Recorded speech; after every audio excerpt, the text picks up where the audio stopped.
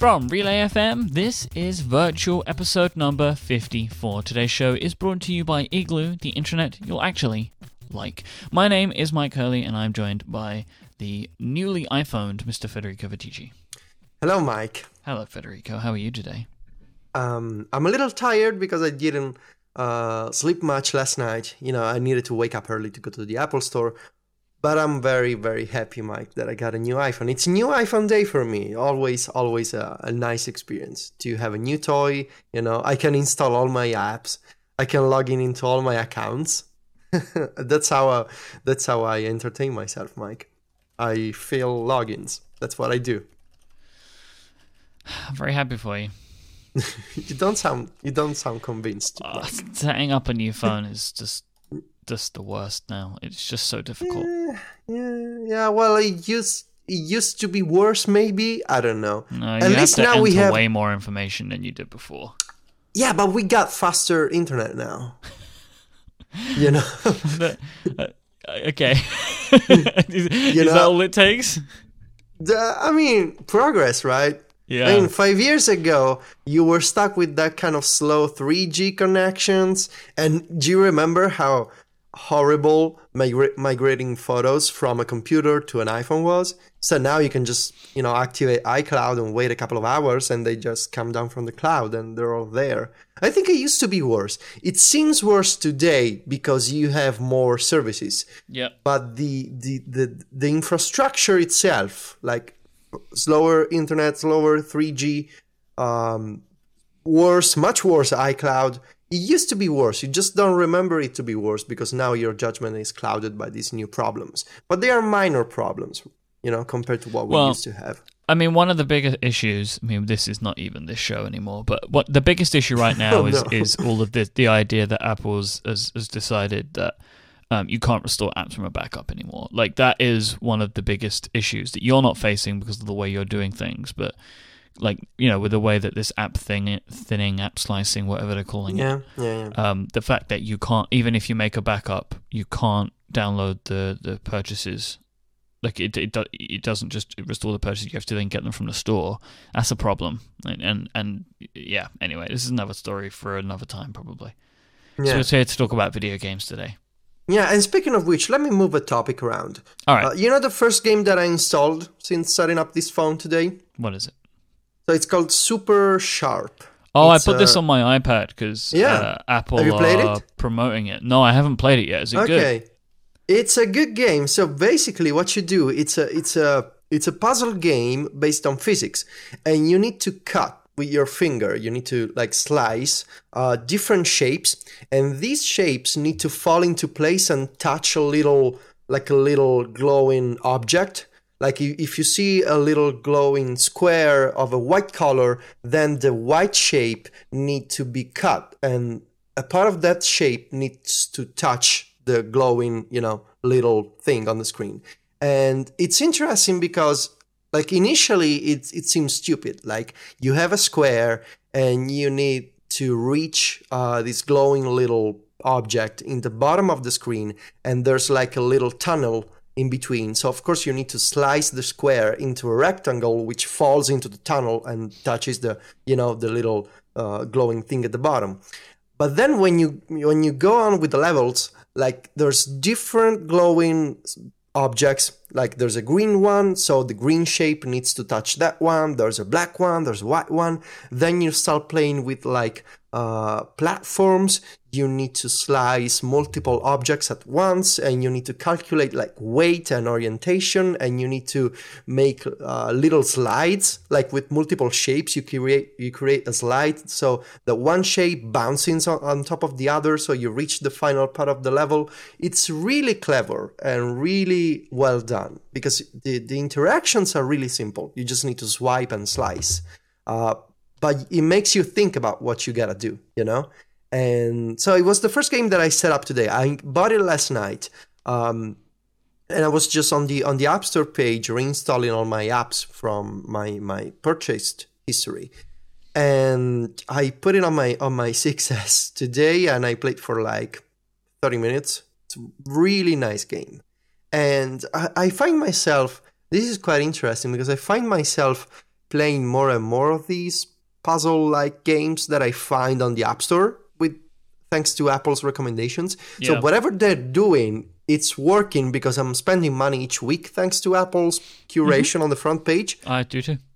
Yeah, right. I mean, we used to say Apple doesn't really do curation, or Apple features, crappy games, that kind of stuff. But actually, I'm spending at least $5 a week on they still games do that feature a bunch of crappy games. Though. Oh yeah, they do. They do. They really do. But they also do pick out the good ones too. Yeah, I agree. So that was the first game that I put on my success, Mike. I have some games that I need to finish on iOS. I still want to beat my record on Actioneer that I told you about last week. And of course, I also want to finish the PewDiePie game because I think it's quite funny. Anyway, Michael, I saved some links for you this week, if you don't mind. First one is kind of a nostalgia link. It's a video of more of a concept, really. It's not really a game. It's The Sims, so the simulation game, the famous one, reimagined in the style of Pokemon games. And if you are my same age, so approaching 30 years old, or if you just remember playing the original Pokemon Red and Blue many, many years ago, I guess it's 25 years ago, maybe 20 years ago. It was a long time ago. You open this video, the moment the music kicks in, it all comes back to you. I was watching the video, I listened to the first two notes of that, old school computer music, and I was like, yep, I remember it all. Like, it all suddenly formed a memory in my mind. And, just looking at the video from a visual and, from a musical perspective, I remember these, those days really, really well. The concept itself, it's The Sims in the style of Pokemon. So you can create your own Pokemon trainer character. You can, assemble furniture. It's worth mentioning this is just like a concept video to somebody. Yeah, it's not really a game. It's just an idea. Yeah. But I wanted to ask you, does Michael like The Sims? I have played The Sims, did like The Sims. I'm not really a Sims person now. Have you ever played it? No, not at all. I found them to be quite boring, honestly. Yeah, that's why I don't play them anymore. Managing people. Yeah. I already manage people in my daily life. I don't want to manage more people when I want to play some video games. So like me and Gray have spoken about like work simulators and stuff like that. But, But I think that there are some of them that are more fun than The Sims, to be honest. Like, some of the stuff that we talk about, like Prison Architect and stuff, is more fun than a Sims game to me. How so? I don't know. It's something about like just the mechanics of it. Like The Sims is way too focused on an individual or a small subset of individuals. So you're more like managing a person's life as opposed to running a business.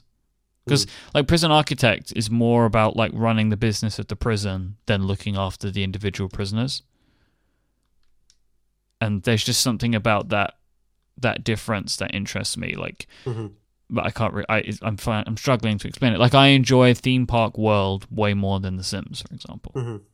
My girlfriend used to be obsessed with The Sims 2. The Sims 2 is the one with the bad graphics before The Sims 3, which was kind of decent from a visual standpoint, I think.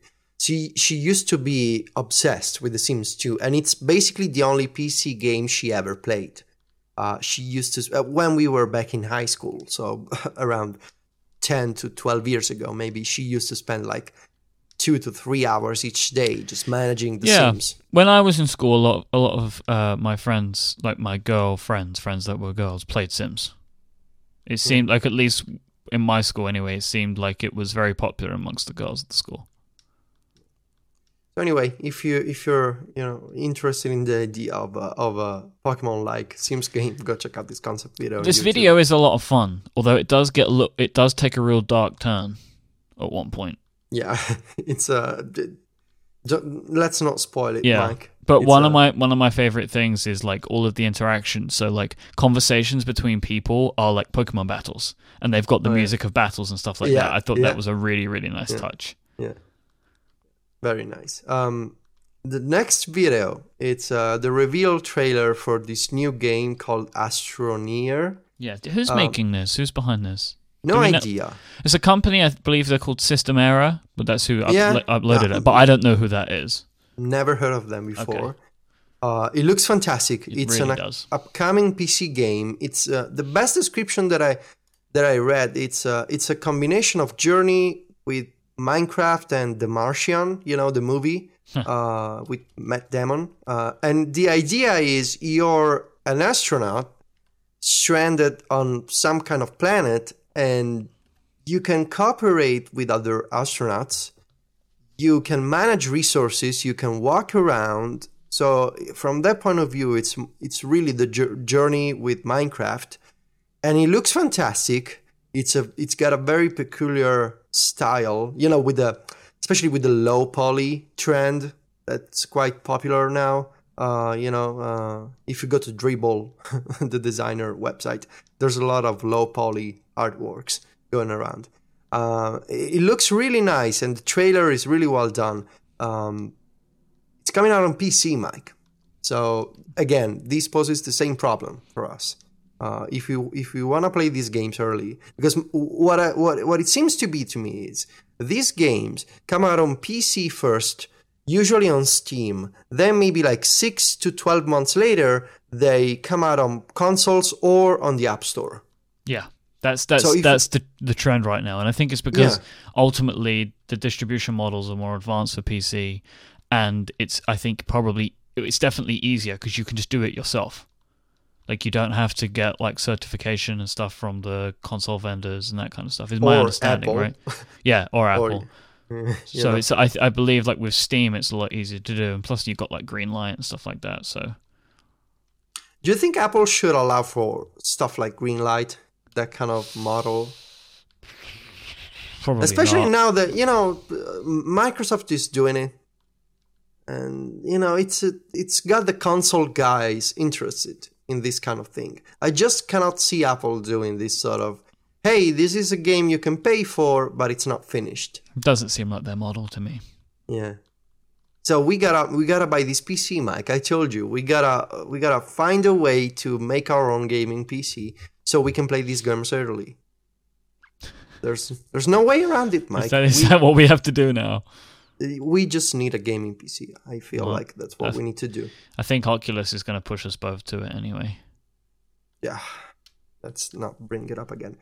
Speaking of which, another PC game from the creator. This is actually also on the Mac, so you can play it on your fancy Mac Pro, Mike. If it manages to run a game, I don't know. Is it still going, your Mac Pro? It works. Just every now and then I have some issues with it.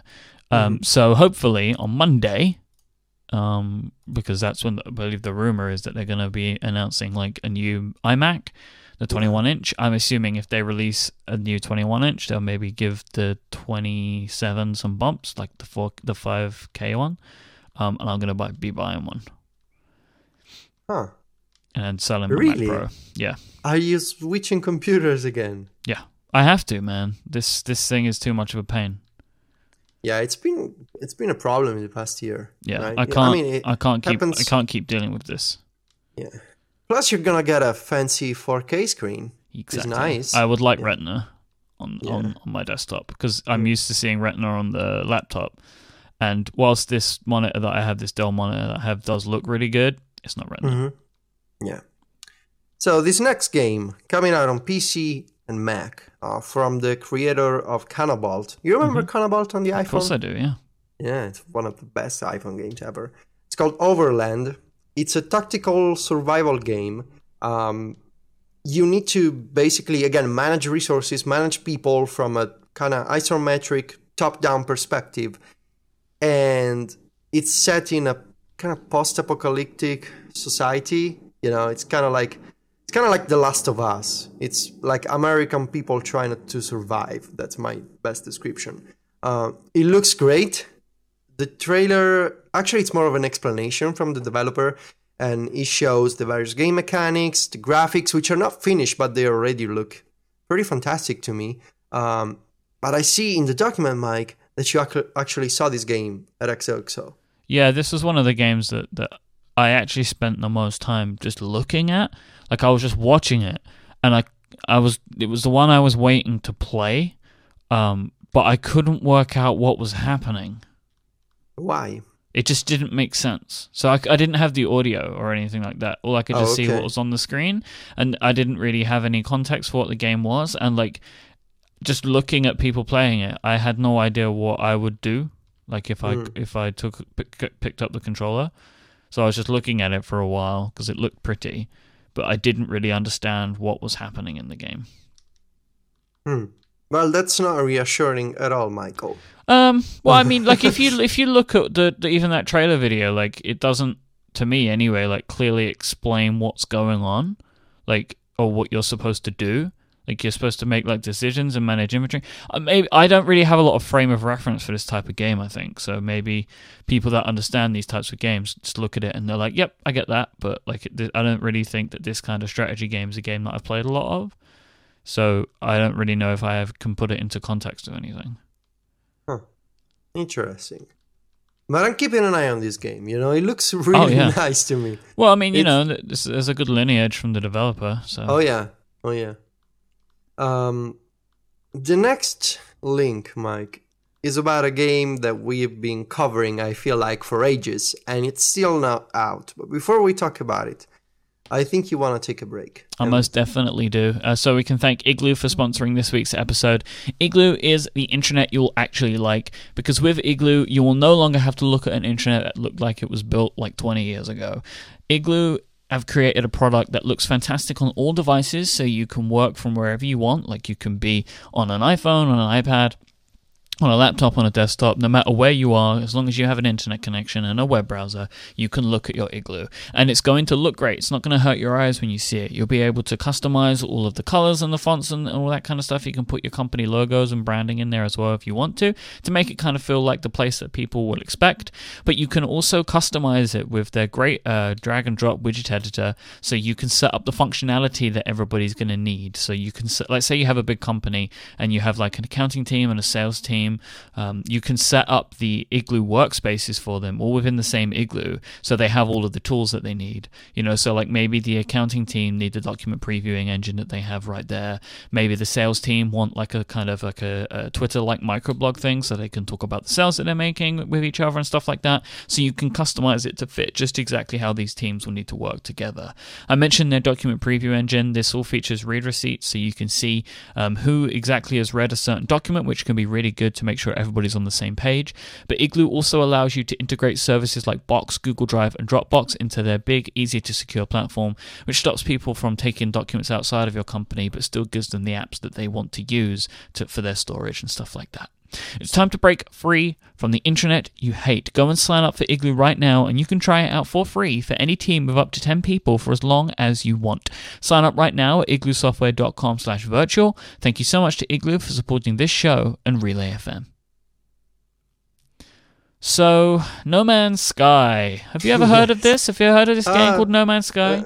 No, not really. What is it? Is it like a game about painting the sky? No, it's a video game about a game that will never be released. What if oh man, what if No Man's Sky is actually a piece of performance art about the game being teased for many years? At this point, it is starting to feel like this. So, Sean Murray, the great guy, still a great guy. Come on, seems like a very interesting guy. I assume he's the owner, CEO of Hello Games. I don't really know what his job title is, but he's the guy, right? He is the guy. He is Hello Games. Yeah, he is Hello. Basically, yeah, he's like probably like 10% of the whole company. It's tiny small.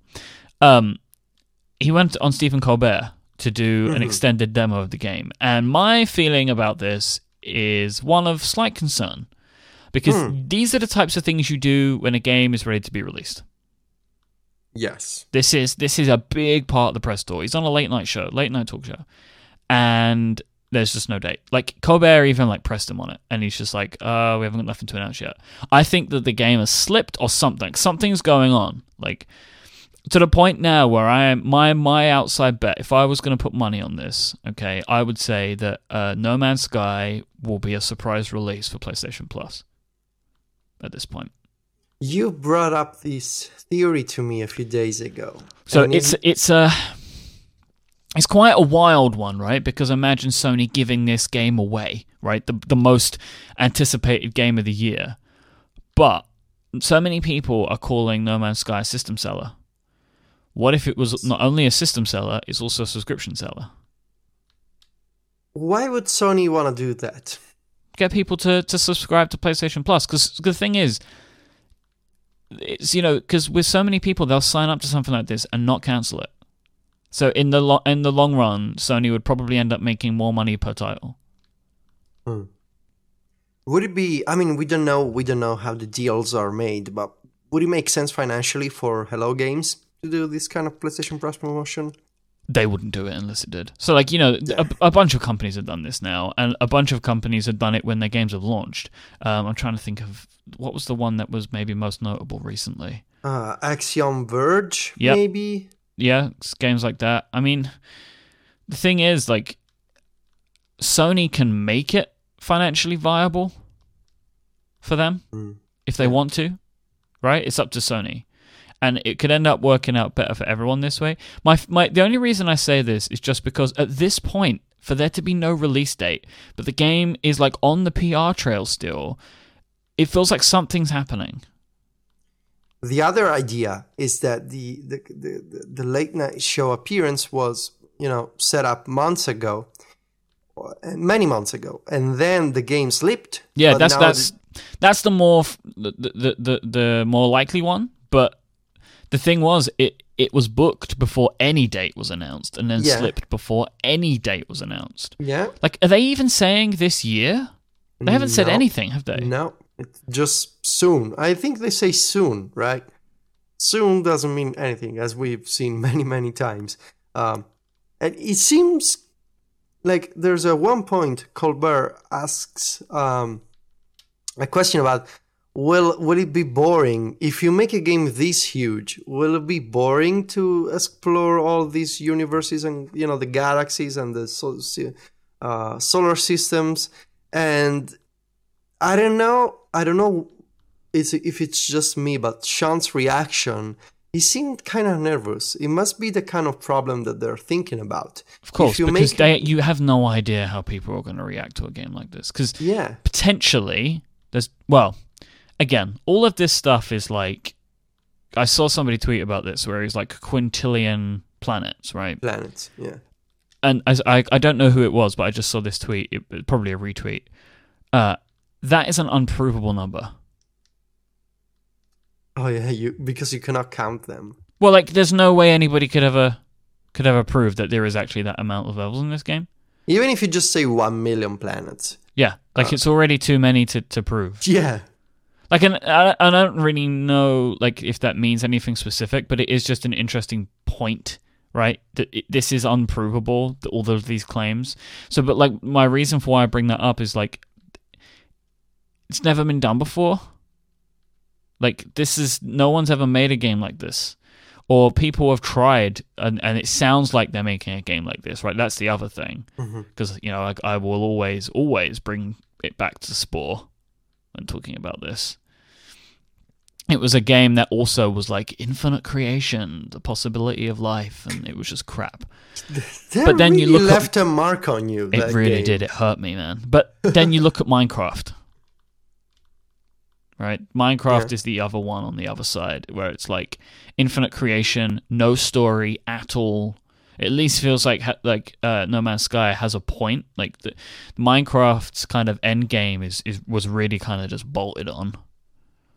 I am remaining extremely positive about the experience of playing this game because I know the types of things that I enjoy, and I know that I will get great enjoyment out of the unexpected exploration, because that's always been my favorite thing about Minecraft, that I say to you, like, you dig down for a bunch and then you come into this incredible cavern.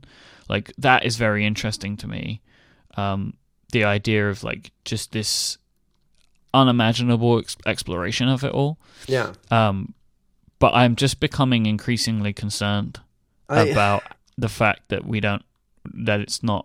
that there isn't even a date. Yeah, I feel like the more time passes and the more skeptical the harder it's going to be for them to sell this game. We're starting to find concerns and problems because we're just waiting and we don't know what to do with this game anymore. Because all we have is our own imaginations. Because the things that they show look incredible, but it's the same thing, right? We've been saying it looks incredible for basically over a year now. Yeah.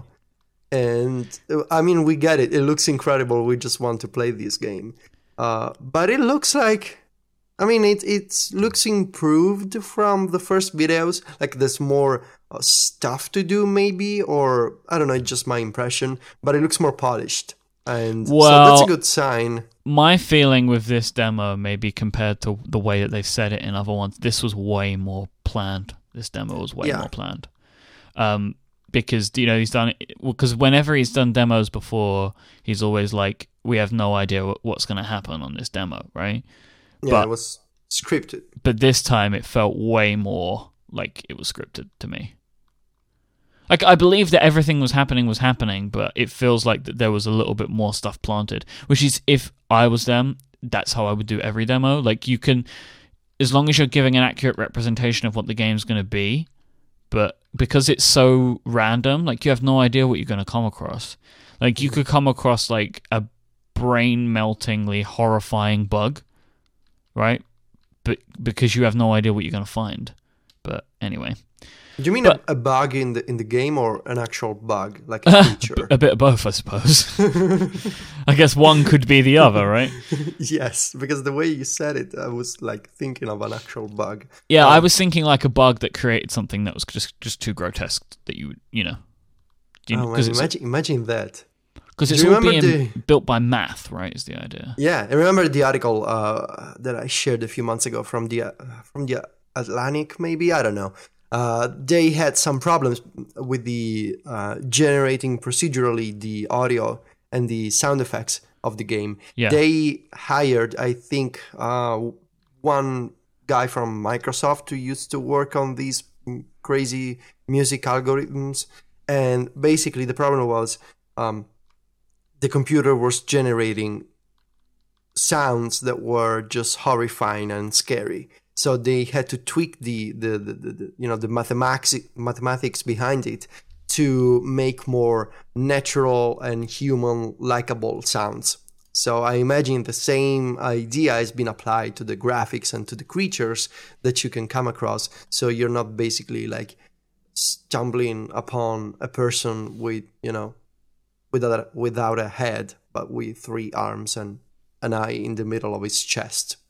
Because when you start to combine all these elements, you can end up with some crazy monsters, and maybe you don't want that, So my reading about this game and looking at the demos, all the animals and the creatures and the whatever you find in space, they mostly make sense from a biological and anatomical perspective.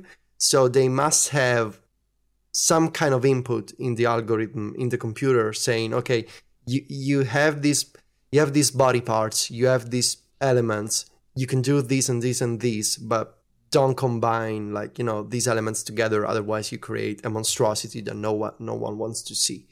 It's definitely an interesting approach, to have basically like the hand of God guiding the algorithm. That's interesting to me. I don't know how it will play out, because with too much guidance, you can end up with, seeing the same creature over and over, which you don't want because you're selling an infinite experience.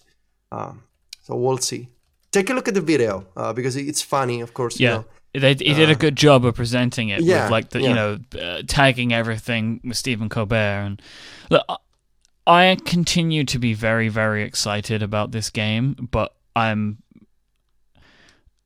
the further it goes on and the less information we get, the more opportunity I have to worry. Yeah, exactly. That's we tend to worry when we're just left speculating on things because we want it to be perfect. Right? Yes. Speaking of worrying and perfection. Have you heard of this game called Sonic, Mike? This gaming franchise. I remember a good game called Sonic. Yeah. Uh-huh. I think that died about 15 years ago. But basically, with the Dreamcast. Yeah. Actually, the Game Boy Advance games and the DS games were decent. Let me say that they were decent Sonic games. But this new mobile game, it's called Sonic Dash 2 because it's the sequel to the first Sonic Dash, and it's called Sonic Dash 2 Sonic Boom. So Sonic Boom is the new cartoon series that's airing in the United States, and it's basically like a refresh of the Sonic image for a younger millennial generation, kinda. That was my idea. A lot of people say it's terrible, and I tend to believe them because if this game is of any indication, it's a watered down Sonic game. It's basically a ripoff of running games on the iPhone, but it's even a bad one at copying, games like Temple Run and all these other games where you just need to tap and swipe to jump and run. It's terrible. It's easy. You basically cannot lose. The graphics are uninspired. The sound effects are terrible. The music is terrible. The voiceover is... I don't even want to mention that. Why don't you say how you really feel? And I'm trying to be polite here, Mike. Yeah. But there's an interesting idea. So this iPhone game... And I took a screenshot actually of the first screen that I saw yesterday. It was just terrible. The interface is, my God, awful. But there's an Apple Watch game or Apple Watch app inside the game. And what it does, it's a pedometer. It counts your steps on the Apple Watch. And according to your step count, it gives you rewards. It gives you coins and other items you can spend in the main iPhone game. So the problem here is that this game is terrible and it's totally uninspired, and it just, if you want to play this kind of game, there are many, many better options on the App Store. But this idea of an Apple Watch version that doesn't try to replicate the game, but actually uses the functionality of the Apple Watch to give you rewards, I don't know if it's the best option in this case, but there's something I feel to this idea. Sure. That it kind of reminds me of the Nintendo had this kind of accessory for the Wii or maybe the Wii U. Do you remember the Nintendo step counter? Vaguely. And it's basically like an unsold item in every video game shop. You can still find it because Activity log? Something like that. It was no, that's not it. I think it was called the Nintendo Wii Step something. I'm just looking this up now because I need to make sure. It was like a little white and green. Was it the Wii U Fit Meter? I think it was. Yes, that's it. The Wii U Yes, Fit Meter. This little green and white thing with a display. It's kind of similar, right? You're monitoring something about your fitness life and then bringing that data back into the game. So let alone the fact that the Wii U and Nintendo and this little screen is terrible on this little device.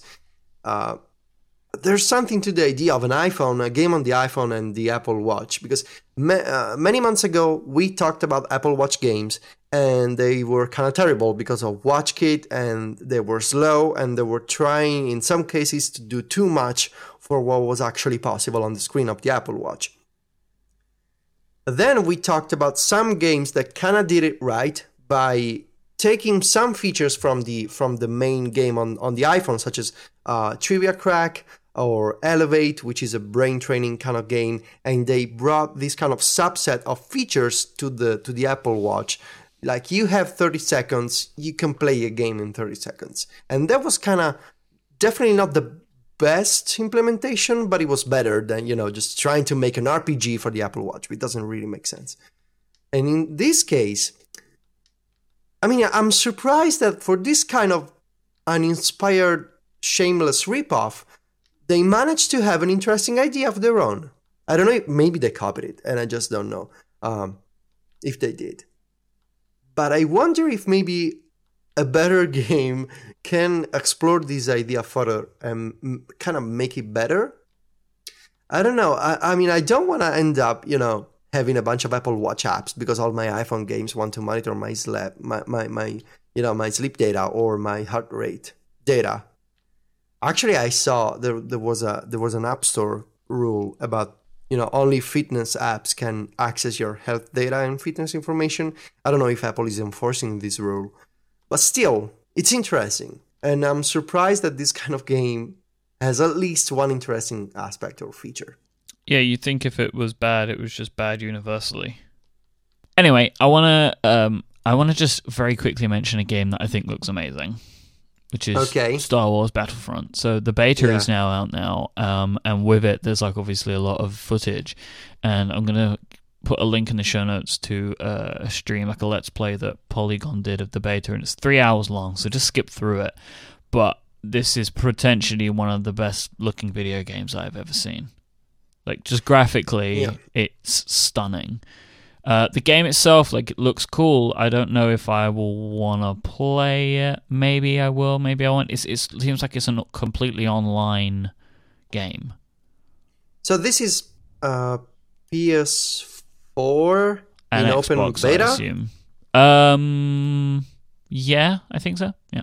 You can participate in the beta, and you can play online, right? Yeah. It's an online only game? Okay. Like Titanfall or Destiny or something like that. Interesting. Yeah, graphically it looks impressive. Yeah, really, really stunning. So I just wanted to mention that. I think people should go and take a look at it because I think it's going to be really cool. It's a game that I probably will buy because it just looks so good. And Star Wars, your favorite. Mm-hmm. Can I ask you actually, Mike, and I'm serious here, because I was walking around in the mall and there's a Disney store, right? And I always walk in front of this store, and I noticed that in the past maybe 4 to 5 months, they kind of reimagined the storefront, and they have some new Star Wars stuff. And just reading, on Twitter and online, it seems to me that Disney is really investing into this Star Wars thing, right? They're doing a bunch of different games, movies, spin-offs. Sure. They're doing all sorts of crazy things. So can you tell me, you're a Star Wars fan, right? You like Star Wars. Mm-hmm. How do you feel about Disney and Star Wars? I haven't got a problem with it because this is the way Star Wars has always been. It's always been heavily merchandised. So Disney are just doing what's always been done, but now it's them doing it. So it doesn't. It's not a break from the norm for Star Wars to see this much merchandise. It's part of the whole experience, to be honest. Do you feel like kids today could be as excited about Star Wars as maybe people who saw the original Star Wars when they were kids were, I don't know, 30 years ago, 25 years ago? I don't know when it came out. Do you think there can be still that kind of excitement? I feel like there can be a lot of excitement, but different excitement. Why? Because Star Wars was brand new. There had never been anything like it. Mm-hmm. But now there's been lots of space movies. So it's different in that way. It's unlikely that they'll do something that kids have never seen before.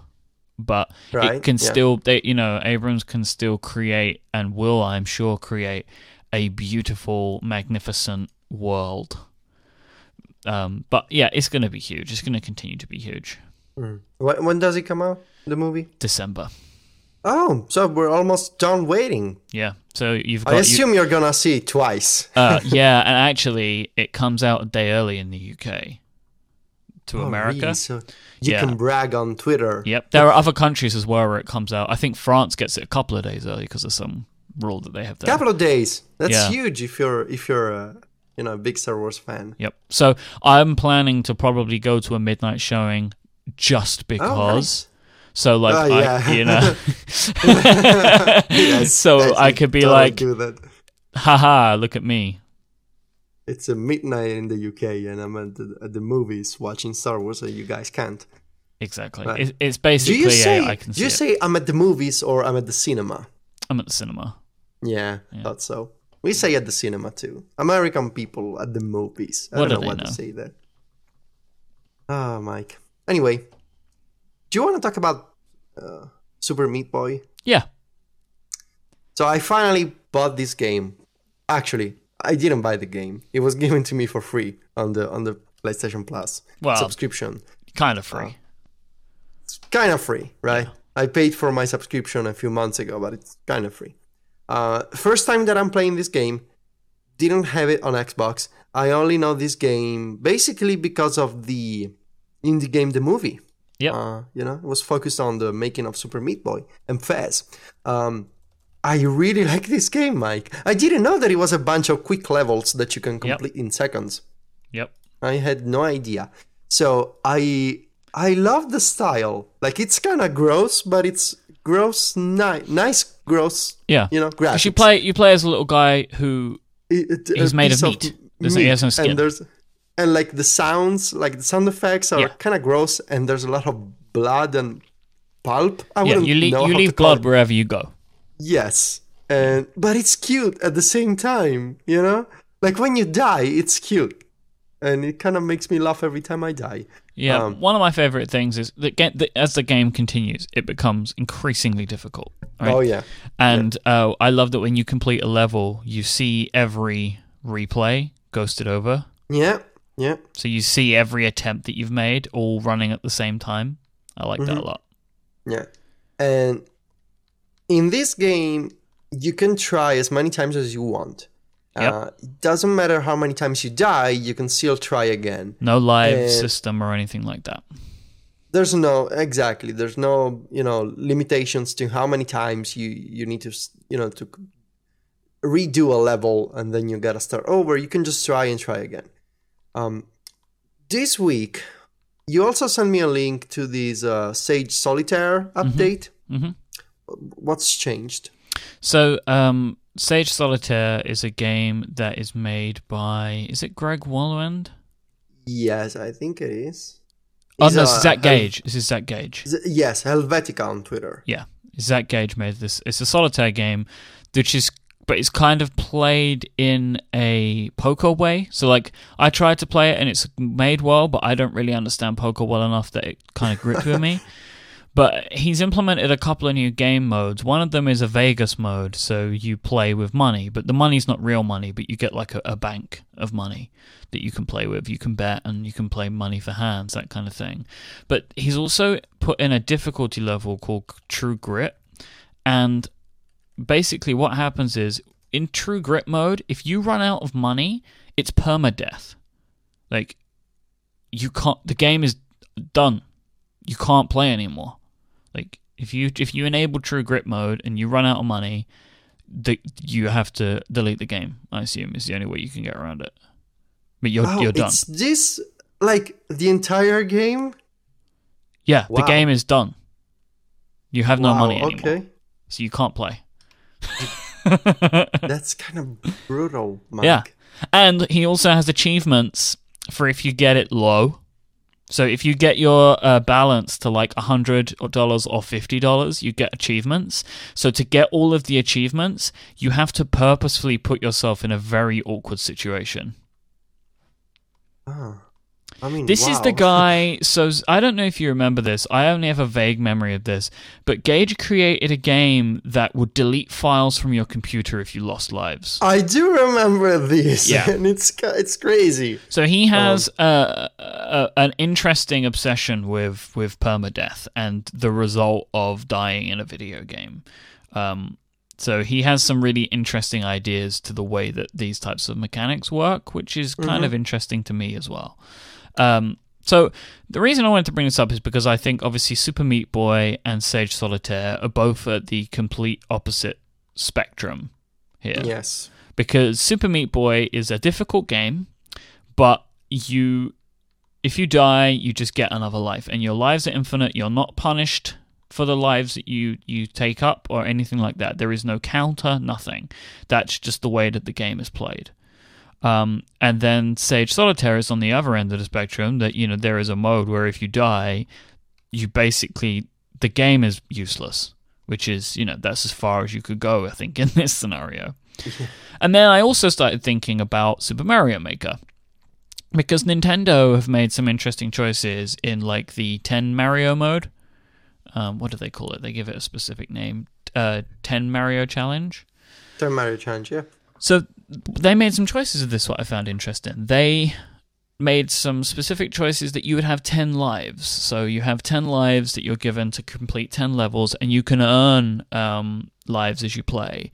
But, like, I just wonder, like, why did they make that decision? Why not just 10 levels and you just play them until you complete them?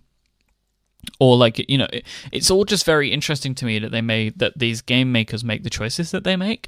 So I wonder, like, for you as a gamer, do you have a preference for how you like these things to go? Yeah, it's really simple. Permadeath and any kind of radical consequence on the gameplay that either makes me lose all my money or lose a character, or I cannot play the game anymore. That's the extreme consequence. I generally, if I can, I turn it off, because I like the idea. Like, I can understand where they're coming from, these game developers. The fact that you're gonna lose something, whether it's money or a character or an object, in a permanent way, that puts you in that kind of anxiety mood that under pressure makes you play better or makes you a better player. And I understand why it makes you think more carefully about your strategy, because when there's no continue, when it's always game over, you need to play at the top of your skills, and you need to really think about the game, and you start discovering aspects of the game that you wouldn't have found if you didn't have this kind of consequence ahead of you. So I totally understand where they're coming from. But the problem for me is it doesn't make me relax, you know? Yeah. It's just too much. And you know, for me, playing video games is an escape, right? It's a moment of just relaxation and enjoyment and entertainment. I need to just feel completely relaxed, taken by a story, taken by the gameplay, but not, you know, with the anxiety on top of me, with the little guy on my shoulder saying, hey, pay attention or you're gonna die, you know? And the best example that comes to mind is Fire Emblem. So it's a strategy game made by Nintendo and Intelligent Systems. It's been on every Nintendo platform since the NES. And I used to play it very much. I put a lot of hours into it on the GBA. I don't remember exactly the subtitle of the Fire Emblem Advance game, but I chose it to play with permadeath. And I don't remember if it was an option or not. It was very stress-inducing for me to, basically in Fire Emblem, if permadeath is enabled, and a character dies, the character doesn't come back in the next battle. It just dies forever. And that caused me, I was younger, 15 years ago. I was in school. I didn't have many concerns or things to do anyway. So permadeath was no big deal because I could always, level a new character. And, even if the other one was good and was dead, I could still make a new one. But even at that time, it put me in that kind of anxious mood, and like it's a psychological thing and makes you think really hard. And I don't like that when I'm playing video games, because I feel like it becomes another job. It becomes another person or object to take care of. And I already do that in my daily life. Again, it's The Sims all over again. I don't want to manage or take care of at this. I spend money on the game. Don't make me lose everything in the game because I suck at the game. That's basically my idea. I played Fire Emblem again a few years ago. I played it again with Radiant Dawn on the Wii. I played it on the 3DS, and I don't remember if one of these had an option to turn off permadeath, but I'm pretty sure that I did. And I enjoyed the game very, very much because I didn't have that kind of, there's going to be consequences here if you die, kind of, basically design choice on top of me, causing me to be anxious about the game. And I enjoyed it very, very much. So it's interesting to observe these two ends of the same spectrum, Super Meat Boy with the infinite continues, basically, and Sage Solitaire, which goes to extreme lengths to punish you, basically. Mm-hmm. It's an interesting design choice. I would rather read about it rather than play it, because it would just be terrible for me. I spend maybe weeks playing the game, saving up money, and then I lose all my money and I need to delete the game. It's just terrible from my gamer perspective. Yeah, I think me and you are very similar in this regard. I like Meat Boy because it's difficult, but there's no... The only punishment is my time. So I have to just, if I'm bad at a level, I just have to keep playing that level, as opposed to it being like, oh, you suck so bad that now you need to start from the beginning of this world again because you just got a game over. Yeah. So I am the same. Like, I don't... If I'm trying to enjoy a video game, one of the things that can really turn me off is making me have to replay things as a punishment or stuff like that. I understand why this is done, to add the level of danger, because that attracts many, many gamers. Otherwise, they wouldn't do it. But it isn't the way that I like to play. I have always fantasized about the idea of a game like a Grand Theft Auto where the stakes are that high. Where like... You're trying to keep this guy alive. Imagine if you die forever there. Exactly, right? So I've always fantasized as to what that kind of experience would be like, but fundamentally I wouldn't enjoy it because part of my enjoyment in those kinds of games is the reckless abandon, and obviously I would treat the game very, very differently and much more cautiously if the game ended or I had to restart the game if I died. Because you can't... It's too much. You have to give too much attention all the time. Yeah, you wouldn't go around just shooting people in GTA if there was permadeath. Exactly. You would be a very well-behaved citizen. Yep. Just walking on the sidewalk, waiting for the green light, There should be, if I were a game developer, I would consider two little icons to put up in the start screen of a game. One that says, like a button that says, I'm a youngster, and it starts the game, with permadeath, all these crazy consequences because you have time anyway. And a second button at the bottom that says, I got responsibilities. And with the I got responsibilities mode, it lets you play like an adult. It's respectful of your time. It turns off permadeath. And it gives you unlimited continues in the game. Because this is basically the problem, right? Whether you have time to spend like 6 hours a day playing video games, or if you basically like us, you got, I would say, 1 hour tops each day, and maybe a few hours on the weekends, but that's being optimist for me. I would definitely consider that mode. Mike, I really cannot play with permadeath enabled. I'm sorry. I love games like Super Meat Boy. I just love the feeling of the unlimited lives. Same. So are you enjoying Meat Boy? Very much. I didn't know that the levels were so bite-sized, Yeah. I like that they're super quick and they change real quickly also. Like, it's level after level after level. And the game design of the level is genius. Yeah. Like, when you play the levels, when you die, you appreciate the way you died. At least that's what I did, because I'm like, oh, I totally get why there's an obstacle here or why there's a chainsaw there. Like, I appreciate the thought that went into designing the levels. It's a very nice game. Yeah, most definitely. Yeah, I have played this game on a couple of different consoles over the years, and have waited for a good handheld version. So, like, I've been playing it on the Vita because this feels like a perfect handheld game to me. Yeah. So I'm really happy that this has come out. Yeah, I agree. And it's coming out on Wii U also, I think. There was a teaser of some kind. That doesn't seem right. Let me see. Wii U Meat Boy teaser. There was some teaser from... What's the name of the developer? Team Meat. Super Meat Boy tease for Wii U release. Wow. This doesn't feel like it would get past... Tommy Refenes, one of the Team Meat co-founder.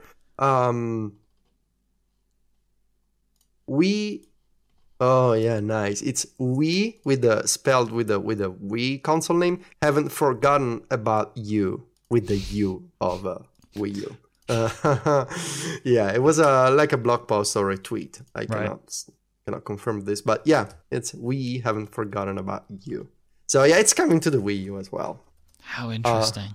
I just prefer it on the Vita, because these levels you can. Take the console, play some levels, put down the console. You don't need to turn it on a TV, use the PlayStation dashboard. It's quicker, and I like it. Man, I just can't imagine this on Nintendo. It's so... I mean, it's not violent, bloody. But it's bloody. It's very gory. It's interesting, right? Because knowing them, I can imagine them making a real funny joke about it and like maybe changing everything to blue and being like Super Water Boy or something. Or like instead of red blood, there's like rainbow blood. Yeah, like I can imagine them doing something like that even if Nintendo didn't have a problem with it, Oh, yeah. I remember the days when... it was the GameCube or maybe the early Wii days. And a lot of people were saying there should be GTA on Nintendo consoles. Nintendo should do anything to talk to Rockstar and have a GTA game. Because Nintendo needs adult games for, older people, older gamers. And instead, so Nintendo never had a GTA game on the GameCube or the Wii. But instead, I think Ubisoft or maybe someone else made this very, very bad GTA clone. And I don't remember the name right now, but it was called Los Angeles something? What was the name? And it was so bad, Mike. I don't remember that.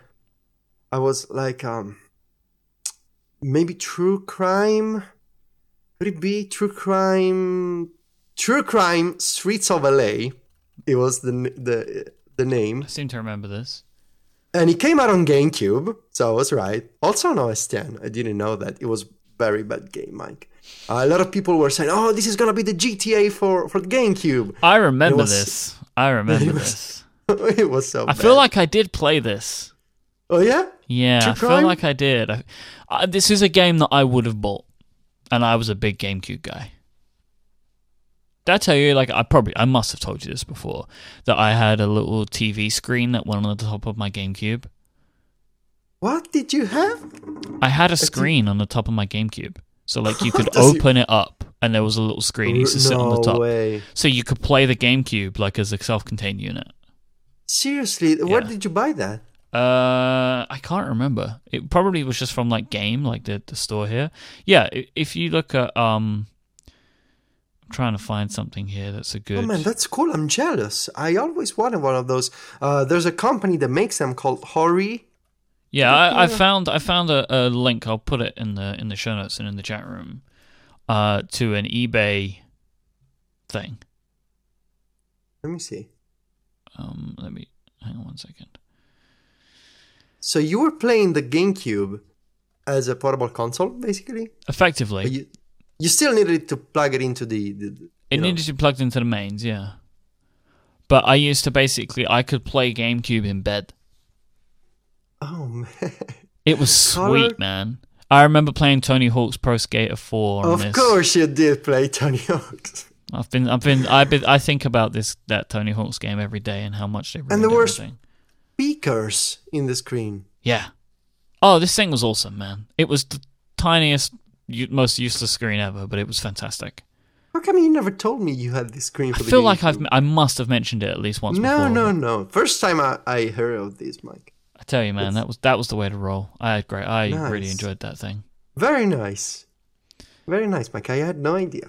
Before we finish today, Federico, I just want to mention Relay FM's new iOS app that we have. Oh, yes.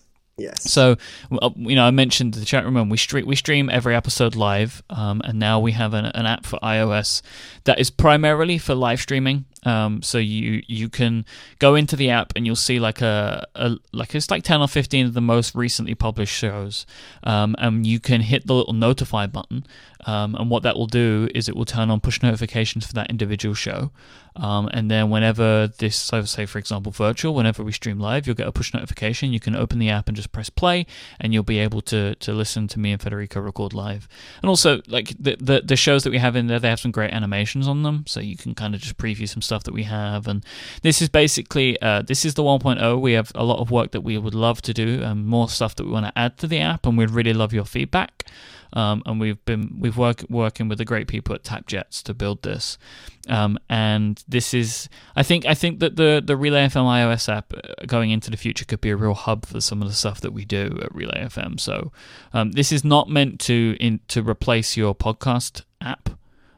We really don't want to do that, because it's not built for that. This is really a streaming application. Mm-hmm. But if you find a new show in the app that you like, you can just hit the subscribe button, and you'll be able to subscribe in the iOS app that you use. And it's iPhone and iPad, and it even supports split view for you, Federico. Oh, thank you. And it's nice because if you're interested in live streams, using Safari on the iPhone, it is not a good experience. Right? This is why we primarily did this, because it works, but it is not ideal, and you don't get notifications. Exactly. They're the two kind of reasons that we did this, because we want to make sure that we're giving more people the chance to listen easily live, because you can listen on any platform that has a web browser. But this enables you to be able to kind of get to the stream a bit easier. And we're thinking, we have plans to do things like add live chat and stuff like that in the future. So that is something that we're working on. But it would have taken us longer, and we wanted to kind of get the app out really. So we've decided with the 1.0 to just go with the stream in, and then you can chat on the site, or you can grab like an IRC app from the App Store, because obviously the audio will run in the background while we record. So I hope that people check it out. And what I really do is I hope that increases the amount of people that do listen live and can listen live. So I hope that people go check that out. It's really, really nice, and I love the animations. Yeah, Chris and Frank and Mateus have just done an incredible job. We're very lucky. We have a great team behind us who have helped us bring this to life. Well done, Michael. Indeed. So if you want to find the show notes for this week, including a link to the app, you can head on over to relay.fm/virtual/54. If you'd like to find Federico online, he is at Viticci, Viticci, and he writes over at macstories.net. And I am at iMyke, IMYKE. And we'll be back next time for another episode of Virtual. Until then, say goodbye, Federico. Arrivederci.